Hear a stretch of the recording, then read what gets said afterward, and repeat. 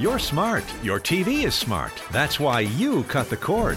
But you need one more thing. Alaska's news source. Watch live or when it's convenient for you. Here's how. Just search Alaska's news source on Roku, Apple TV, Amazon Fire, or Android TV. Install and enjoy. It's completely free and has everything you need in one spot. Breaking news. Statewide weather. In-depth investigations. Start streaming Alaska's news source live today.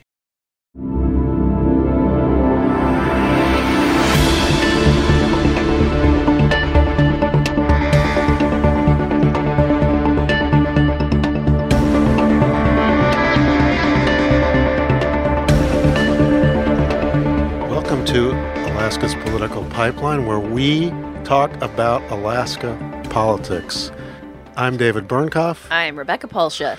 And this episode is going to spend a lot of time in Juneau, because that's where all the activity is now. That's where the magic happens. It's where the magic needs to happen in a pretty quick time frame. We are running out of time. We're in early May. Mm-hmm. The session ends May 17, I believe. So that's 3 weeks. No, 2 that's weeks less than 2 now. weeks, yeah. 2 weeks. Wow. And then there might be, almost surely will be, a special session. Seems like it at this point. So let us talk. I would like to talk about a press conference that I watched from beginning to end, and then you and I talked about it. So last week, the governor called a press conference, and he was joined by a host of bigwigs from the state house, the state senate, both parties, and it was presented as a kind of kumbaya moment where they all took turns saying the following. We know we have a severe financial problem. We have a budgetary shortfall. We have revenue issues. We all agree on that. We all agree on the need to fix this terrible problem. We all agree. One after another, they came up and agreed. And we all agree that we have, I think the governor used the term, a bucket of possible solutions. But that bucket remains full because no one at this press conference, this news conference, would really want it to be out front and commit to a particular solution. No. They just admit that they have a problem. What did you say? You had a line about that when I came in. I don't even know what I said now at this point. You said something about it. It's probably brilliant. It was brilliant, and now we've completely forgotten it. No, you said like the first step is admitting you have a problem. Yeah. Which is what Senator Wilkowski said as well. You know, because we get these press releases, and so we kind of know what's going to happen. You got to try to plan your day for coverage. And we see the governor's having a presser, and we're like, okay, so what could this be about? Probably the budget. Who are some known, people who don't work with or who disagree with Dunleavy, to kind of line them up to have a back forth. And then we see that everybody's going to this press conference, which is strange. That almost never happens. And then it's like a press conference that nothing happened. It's right. Like, if one was being charitable, and we'll be charitable here, you could say, well, they all were together. They weren't having separate press conferences. They were all in agreement that some people are going to everybody's going to have to accept something that they might not particularly like if you want to solve the problem. So that would be the charitable way to look at it. The uncharitable way to look at it, which is something that I have seen in past political events like this that I've covered, is that what might be happening is, yes, everybody agrees there's a problem. They agree that it has to be solved, but no one, like it's like from a bad comedy movie where you say, well, the person volunteering to go dig up the bombs in the, out in the field in front of us, take one step forward, and everybody takes one step backwards. And there's like one person who didn't know the drill, and they're like, oh, you're the guy, go do it. And I had that feeling here that, like, nobody wants to be that one person who's the first one to say, here's a solution. They all want to agree on it together somehow, so they can all step forward together. And there is political cover in that. And there's also then a broader chance to get it passed if you've all agreed on it. Right.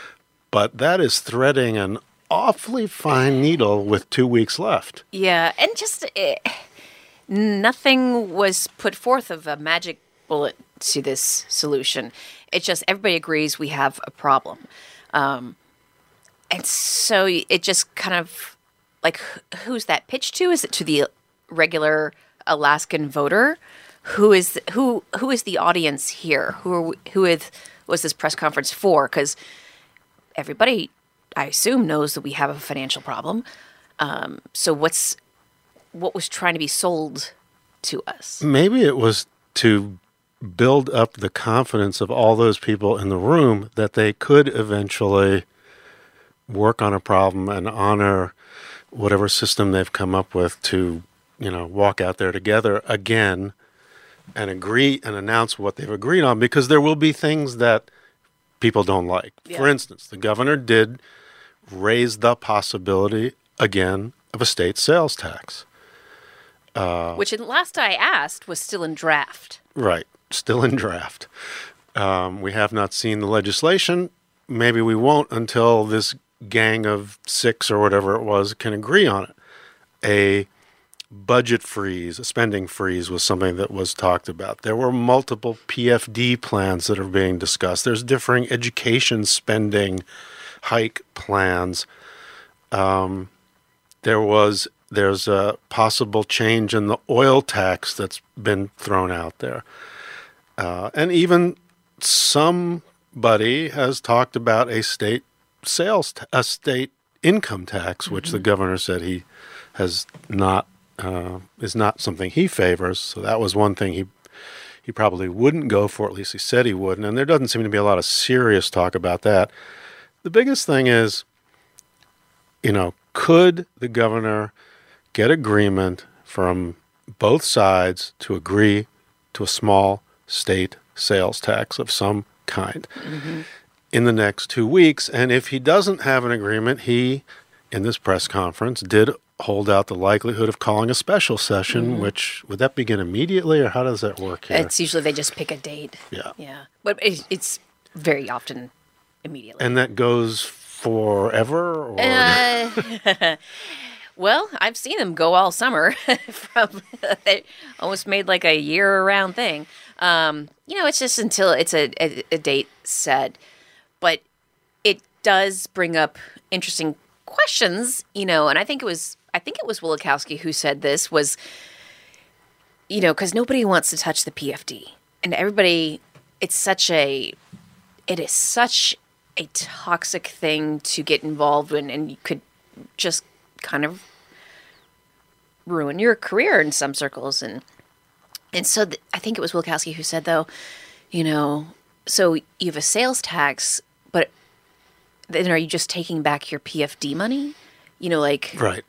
That if the point is that you're going to use the sales tax, not really to pump up the main budget, but to guarantee that you can give people a bigger PFD, that doesn't seem to solve the greater problem that they all agree we have, which comes down to, in short, this state's economy is, the income for the state is built largely on various taxes and revenue generated from the oil and mineral industry. And the oil revenues are projected to either stay the same or shrink while costs are going up. So you have this year, it's hard to know exactly how to even budget, and this has been a problem for a while, but who knows what the price of oil will be during the year? It changes every day. So it becomes hard to budget. You think it's going to be $1 billion short, give or take a few $100 million. And so I think what the governor has realized, and on oil prices being high and oil continuing to be the same or larger in terms of how much is extracted. I want to bring up this one thing, just a sidebar, just because it just has struck me so much this week. So Joe Canine, one of our reporters, he somehow has found this old 1983 newscast from Channel 2 that was posted online. And so the office has been watching this. And at first it was just funny because it starts with some like a montage of just Alaska events, and I think it's to like Magnum PI's music. At least it sounds like that. Or a knockoff. Yeah, or some knockup of it. But once you start really watching the newscast, the level of money that was in the state in the 80s just really strikes you. And like this was just the beginning. It was like Usabelli was hoping to have sales for coal, and people on the North Slope had to give back money, and it just really struck home with me. Like, look how much money there was. What struck me from that newscast was how funny the graphics looked, like original that was also funny too. Pac-Man or something, Yeah. but that has nothing to do with it. Yeah, and I'm working on a story for a couple of weeks from now about where the jobs are going to be 2 decades from now in Alaska, and this issue of it's so important to have oil in this state, but what do you do if in the long run everybody says there's nothing that's going to turn that around at this point and restore those 80s boom years? It's just not going to happen. And I say that one of my main takeaways from that news conference was there's not going to be much argument about the need to change things. It's just how long does it take to come up with a plan that enough Republicans and enough Democrats and the governor can agree on so that they can all walk out there together and not be the one person who stands up and makes this really unpopular decision. Because that person's career will be likely politically over if they are alone. That's that's just the reality of it. So, and their party will be damaged. Like, you can't have a solution just from Republicans, because can you see if Dunleavy and the Republicans were to push through a sales tax and all the Democrats voted against it? I'm not saying this would happen, but just from a theoretical standpoint, can you see the ads 2 years from now? Oh, yeah, absolutely. Do you want to vote for the people who brought you a sales tax? It's that simple, and it's so powerful. So you've got to I give them that credit. They understand they've got to get together on this. Let us move on now to something that you and I have spent so much time thinking about and talking about and doing stories on. Ranked choice voting. Oh, my goodness. They finally had a hearing in a state house committee on a bill that would get rid of ranked choice voting. And it is not believed that the Senate would ever pass that in this session. But we're back to this. Back to wondering whether ranked choice voting. And two bills that are essentially like the same thing. Is it a good idea or not? And from what I read, I wasn't there, most of the public testimony, favored ranked choice voting. But we know that there's a very well-organized group here in Anchorage that's gone statewide to get rid of ranked choice voting, to get it back on the ballot the next election. So we're just going to keep fighting that one out. That's clear that there are people, particularly on the conservative side, who feel that we're not done. It is unfair to them. Yeah. So stand by. We don't know what's going to happen, if anything, but we'll keep an eye on that. And the other interesting thing to me, because it's hard to even understand what would actually happen if the parental rights bill that Dunleavy proposed is passed, and it's been significantly rewritten in committee. That doesn't mean it'll ever get to a Senate vote. But to me, when I tried reading the new version, it was more confusing. It was less specific, and so it was more confusing, and I think more open to interpretation. The bottom line from the governor was that parents should know anytime they want what's going on with their individual child, and that includes lessons, plans. Now includes like all lessons and plans and any clubs that they want to be a part of, and sex ed would be parent would have to fill out a form. Now I think it's even broader than that. It's almost any class. Parents now have to fill out forms, and it just seems. I couldn't figure out how it would work in practice, because it's been a while since I've had a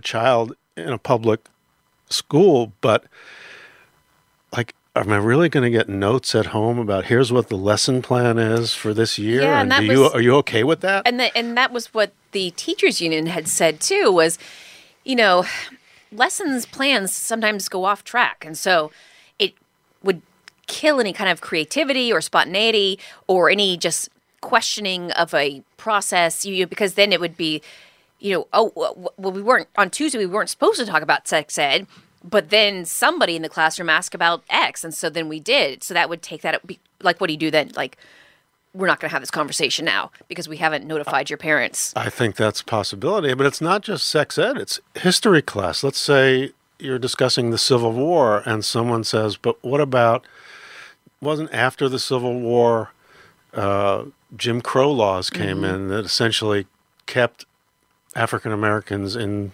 a state of servitude in the South.